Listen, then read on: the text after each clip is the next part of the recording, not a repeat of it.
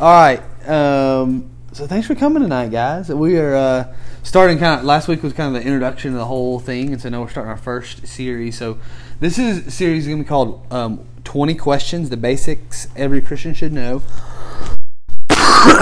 So if you heard me talk yesterday, let me give you the same caveat. I've got a little bit of cold, so I'll apologize if I'm coughing a little bit.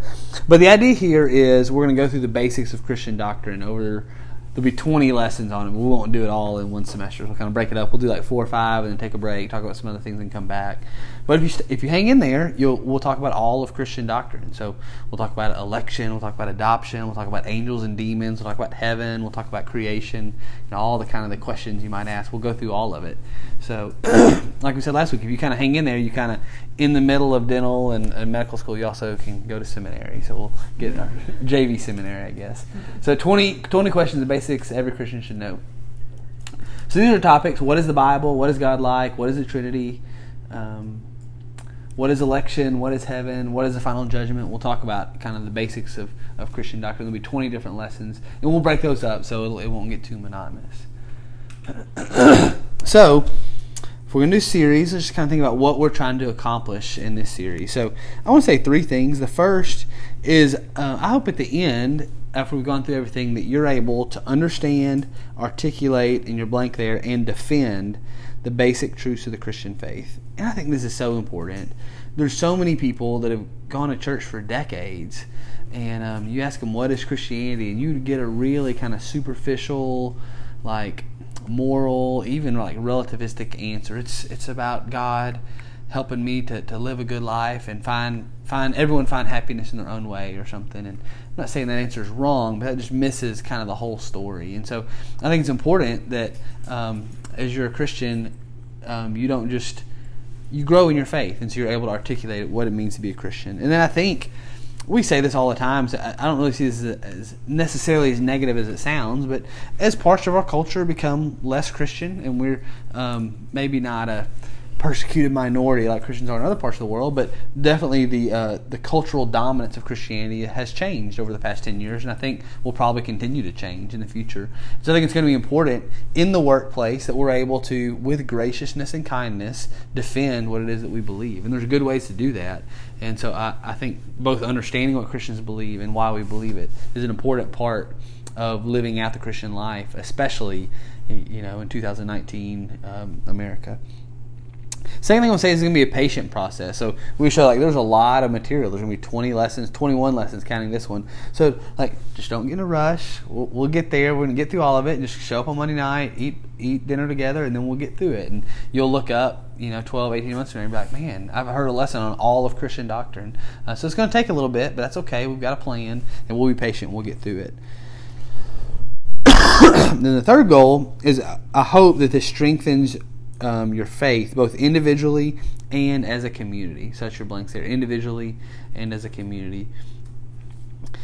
Actually knowing what Christianity teaches, I think is one of the best anecdotes for kind of this lack of confidence and kind of really surface level doubt you see in a lot of Christians. So maybe no one has ever challenged your faith before, and so then the first time you hear someone, even like a superficial, weak kind of objection to Christianity, well, you don't even really know what Christianity is, so it's kind of hard to withstand any attack or counter argument against the faith. And so I think actually you don't even have to learn how to defend it yet. Just understand what it is. I think that helps you grow in your faith, and then I think it also helps build a community. So then we know.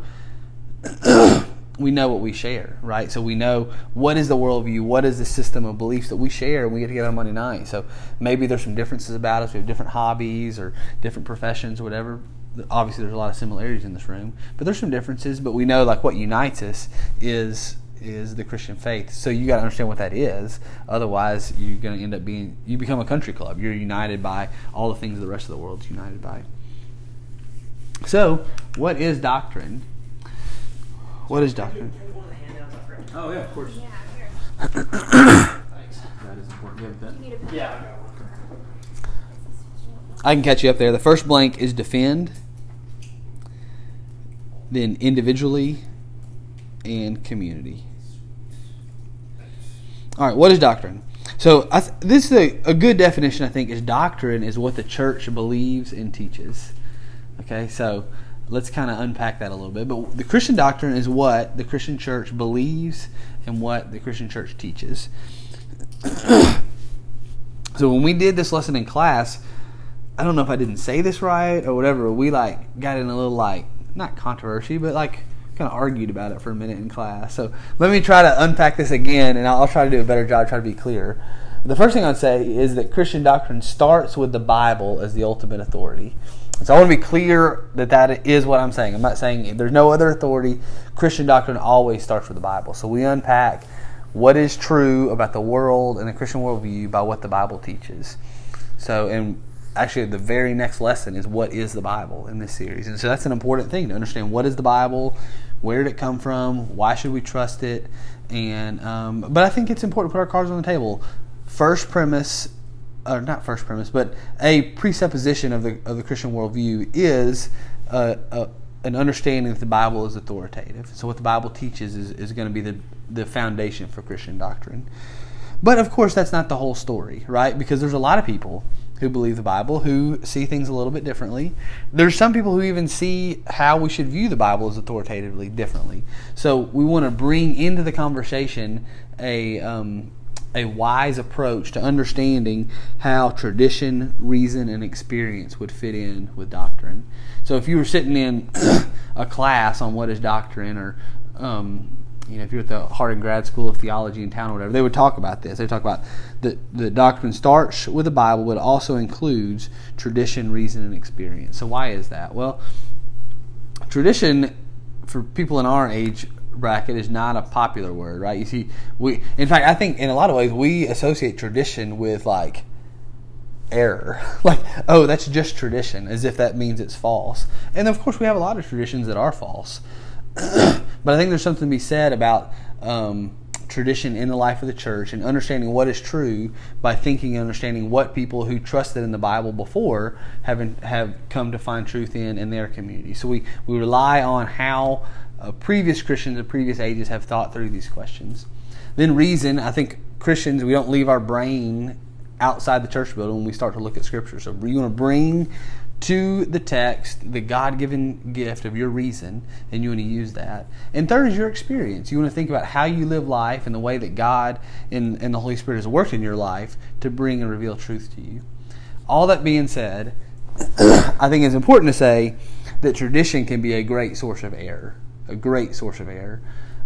Reason can be a great source of error. The idea that you can find truth with reason alone is, in fact, cannot be reasonably proven. You can't prove that with reason alone. And it leads to a lot of pain and false choices. We can maybe talk about that later, but you can't set reason as the apex of human thought in the pursuit of truth. And then, of course, experience is going to leave you in kind of a relativistic place where you're going to have a hard time understanding what any truth is, because it's all going to be relative. It's going to be based on your experience versus my experience. So let's bring those things to the table. Let's include them in the conversation. Let's not say, oh, that's just your reason, that's just tradition, that's just your experience. Let's include those in the conversation, but let's also say, at the end of the day, Scripture is going to sit above those other elements, and we're only going to consider our reason, church tradition, and our own experiences as far as they're consistent with the Word of God. Okay, and then I think we want to also be humble about this, and we want to acknowledge there are some ways to interpret the text differently, and we don't have to throw everyone out of the church because they disagree a little bit with how we read one text or the other, and we'll talk about that, what that means in a second. Okay, so having said that, I kind of want to throw this out there. What are the strengths and weaknesses of using tradition, reason, and experience as sources of doctrine?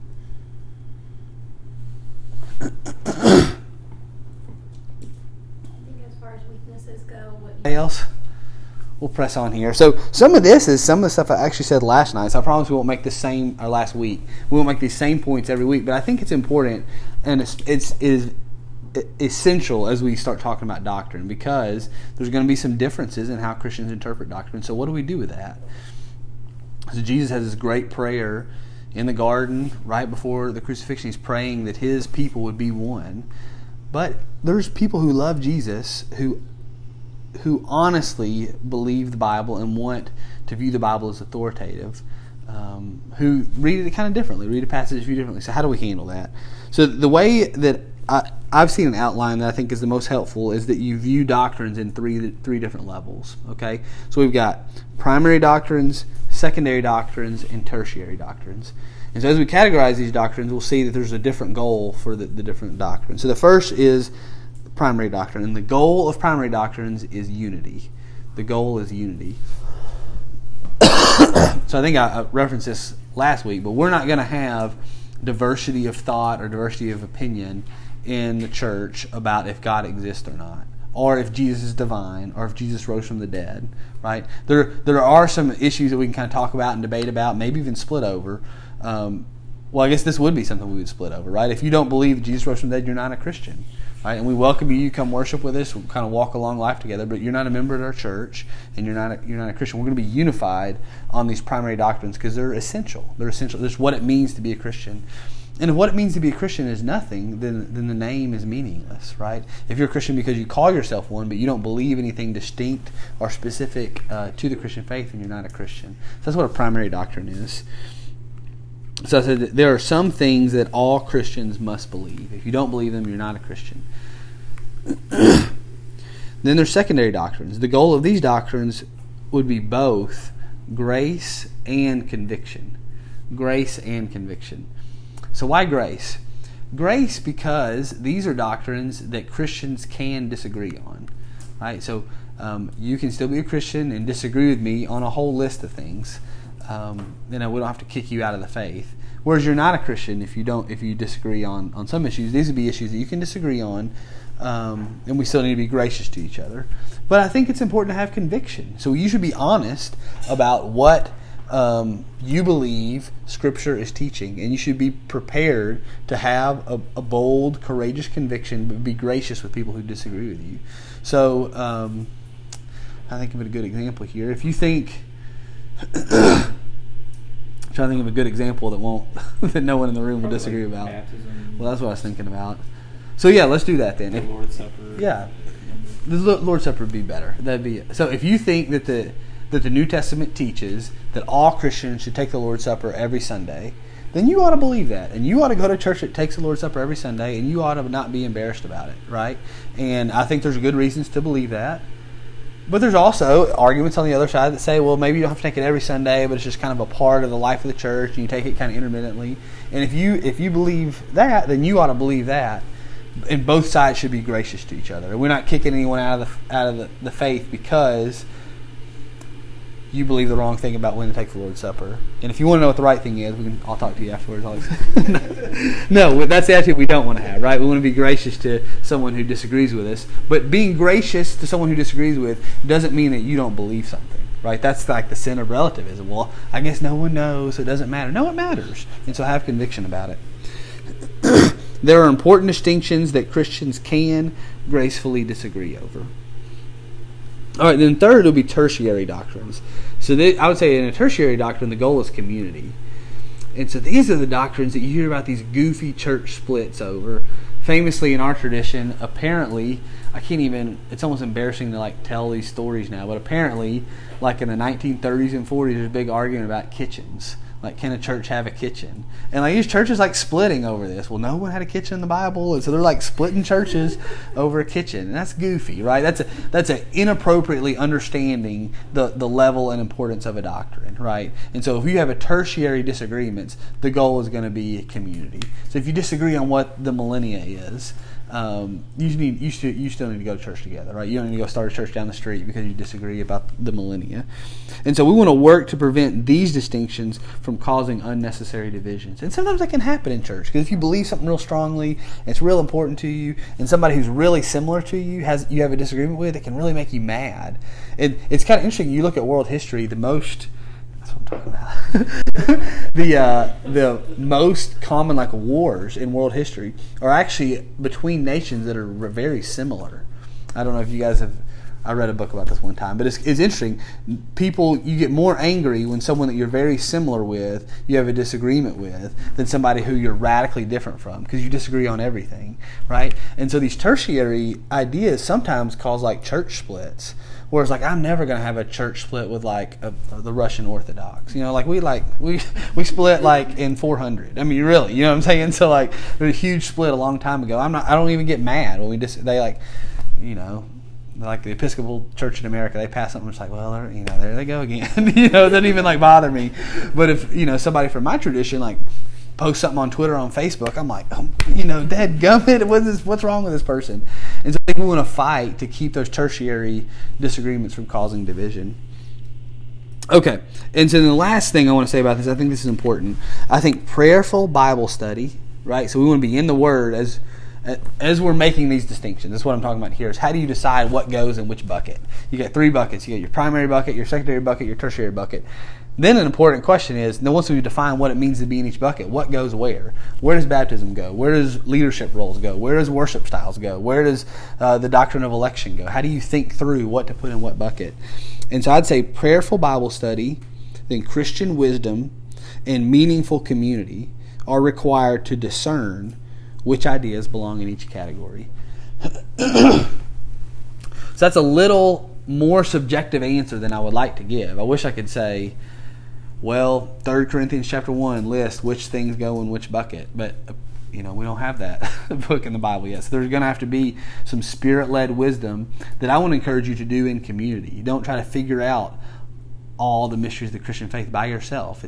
Christianity is not meant to be an individual sport. We're meant to do this as a team and think through together how to work through controversies like this. So what role should Scripture play? This is our discussion question number 2. What role should Scripture play in determining the authority of church teaching and mission? So why should we even study doctrine? So I'm going to make 4 kind of brief points here. Everyone has a worldview. We want ours to be shaped by the Word of God. So as Christians, we're committed to certain views about reality. We've talked about some of those. So there's certain things that, as a Christian, we believe. That's what it means to be a Christian. So think about Ephesians 4:13 through 15. Until we all reach unity in the faith and in the knowledge of the Son of God and become mature, attaining to the whole measure of the fullness of Christ, then we will no longer be infants, tossed back and forth by the waves, and blown here and there by every wind of teaching and by the cunning and craftiness of people in their deceitful scheming. Instead, speaking the truth in love, we will grow to become in every respect the mature body of Him who is the head, that is Christ. If you're going to scribble that text down, I think that's a great text for what a theologically mature church would look like. We're not going to be influenced back and forth by the waves of cunning teaching, crafty people who are saying things that are deceitful. We're not going to just be like throwing the baby out with the bathwater, so to speak. Someone presents a new idea and we throw orthodoxy out the window. No, we're not going to do that. But we are going to speak the truth to each other, but we're going to do it in love. We're going to be loving in how we talk to each other, and we're going to grow in every respect to be the mature body of Him who is the head, that is Christ. Ultimately, we're not trying to grow into being a doctrinally sophisticated person who can live life at another level. Ultimately, we want to grow together into Christ. That's the ultimate goal of good doctrine, not to be smarter, but to be Christ-like. 1 Titus 1:9 says, "He must hold firm to the sure word as taught, so that he may be able to give instruction in sound doctrine, and also to confront those who contradict it." So these are instructions for elders. So if you want to be an elder, you need to be able to hold firm to the word as it was taught, and you need to be able to give instruction in sound doctrine and confront those who contradict it. Second reason we want to study doctrine: what you believe determines how you behave. So I think this is really interesting. All of Paul's letters follow the same format. The first half of the letter is dry doctrine. It almost would be like kind of boring depending on what kind of mood you're in. But Romans 1 through 8 is like doctrine. It's not boring. It's awesome. But the first 8 chapters of Romans are doctrine. The first 3 chapters of Galatians Doctrine. The first 3 chapters of Ephesians, it's doctrine. It's really thick, heady stuff. The second half of the letter is always practical application. So Paul says, this is true, so now this. And he says, this is how you live. So because this is true in Ephesians 2, wives and husbands, here's how you live together in Ephesians 5. Right? He says, because this is true, Galatians 1, 2, and 3, now live like this, fruit of the Spirit, Galatians 5. Right? That's the way that Paul argues. I think that's why one of the reasons doctrine is so important is what you really believe is going to determine how you behave, right? And I don't mean what you say you believe. I mean what you really believe. So I can tell who you are by the fruit of your life. And I mean, Jesus taught that. They'll know them by their fruits. And that's true in your life too. And that's why it's so important that we have good doctrine. Here's what William Lane Craig said. So if we want to live correctly for Christ as His disciples, we need to first think correctly about Christ. If your thinking is skewed and off base, it's going to affect your life and your Christian discipleship. So if you get confused about important aspects of who Christ is, you're not going to grow into maturity in Christ, and you're going to be stunted in your discipleship. Third reason, we want to love God with all our minds. So think about this. This guy asked Jesus, what is the most important commandment? Right? What's the most important commandment? And Jesus says, you love the Lord your God with all your heart, with all your soul. You know, that makes sense. And with all your mind. This is the great and first commandment. I may be making like too much of this. Maybe this is just kind of a what's the word here for like an idiom to say Jesus is just saying love God with everything. Maybe that's kind of the explanation here. But maybe if you break it down, you think, well, Jesus is saying love God with your heart and with your soul. And here's a commandment to love God with your mind. So maybe that's not the right way to think about it, but I do think it's a helpful way to think about it. And the idea here is that one of the best ways to love God with your mind is to value, study, and learn His truth. So I think all of us in this room have been blessed in a bunch of different ways, but one of the ways is you can think well, right? That's why you're in school. It's why you're doing whatever it is that you're doing. You're smart, right? Get smart people in this room. And so one of the things you ought to do is take the blessings God has given you and love Him with those blessings. So if you have a mind that can think through things, then spend some time thinking through the things of God. That's a way that you can love God with all your mind. So that's another reason to study doctrine. Don't be lazy with your Christianity. Don't be lazy in your job. Don't be lazy in your relationships with your spouse. Don't be lazy in your parenting. Don't be lazy in your faith. Spend some effort investing in what it is that you say is the most important thing in your life. I'm preaching to the choir. You guys are here on Monday night. Okay, fourth, why study doctrine? To protect truth in your heart and in Christ's church. So this is also in 2 Timothy. For the time will come when people will not put up with sound doctrine. Instead, to suit their own desires, they will gather around them a great number of teachers to say what their itching ears want to hear.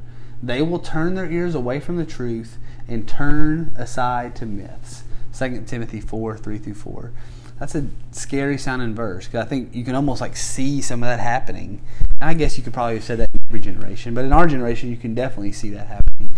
And so one of the reasons we want to be strong in doctrine is because when this happens, we want to have some disciples of Jesus in the audience to say, that's not true.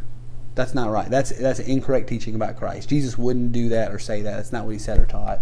But if no one's reading the Bible, if no one's investing in doctrine, if no one's trying to pursue God through tradition, reason, and experience, and ultimately through Scripture to think through what doctrine is, what the church should teach and believe, then we're really going to be exposed to being manipulated and becoming the followers of something that's not eternal, but that's temporary and used by teachers who are trying to suit their own desires and gather around them a great number of people that will listen to what they're saying.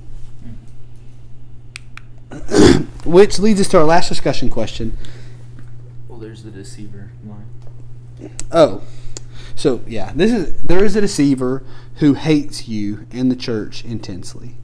There's a deceiver who hates you in the church intensely. It's a weird thing to say in 2019. We don't think spiritual. It almost sounds like something you would see in like a Harry Potter movie. But it's true. There's someone who hates you and is working against you to screw up your future, to screw up your discipleship, to screw up your marriage, to screw up the things that God has planned for your life. And so we want to be aware of Christian doctrine so that when we're attacked by the deceiver, we're not tempted to fall away and let him destroy the church. So last discussion question. And And don't be afraid to say no, because I do think there are Christians in 2019 who would answer this question no, and I think it's reasonable to talk it out in a graceful way. But is doctrine important? Why or why not?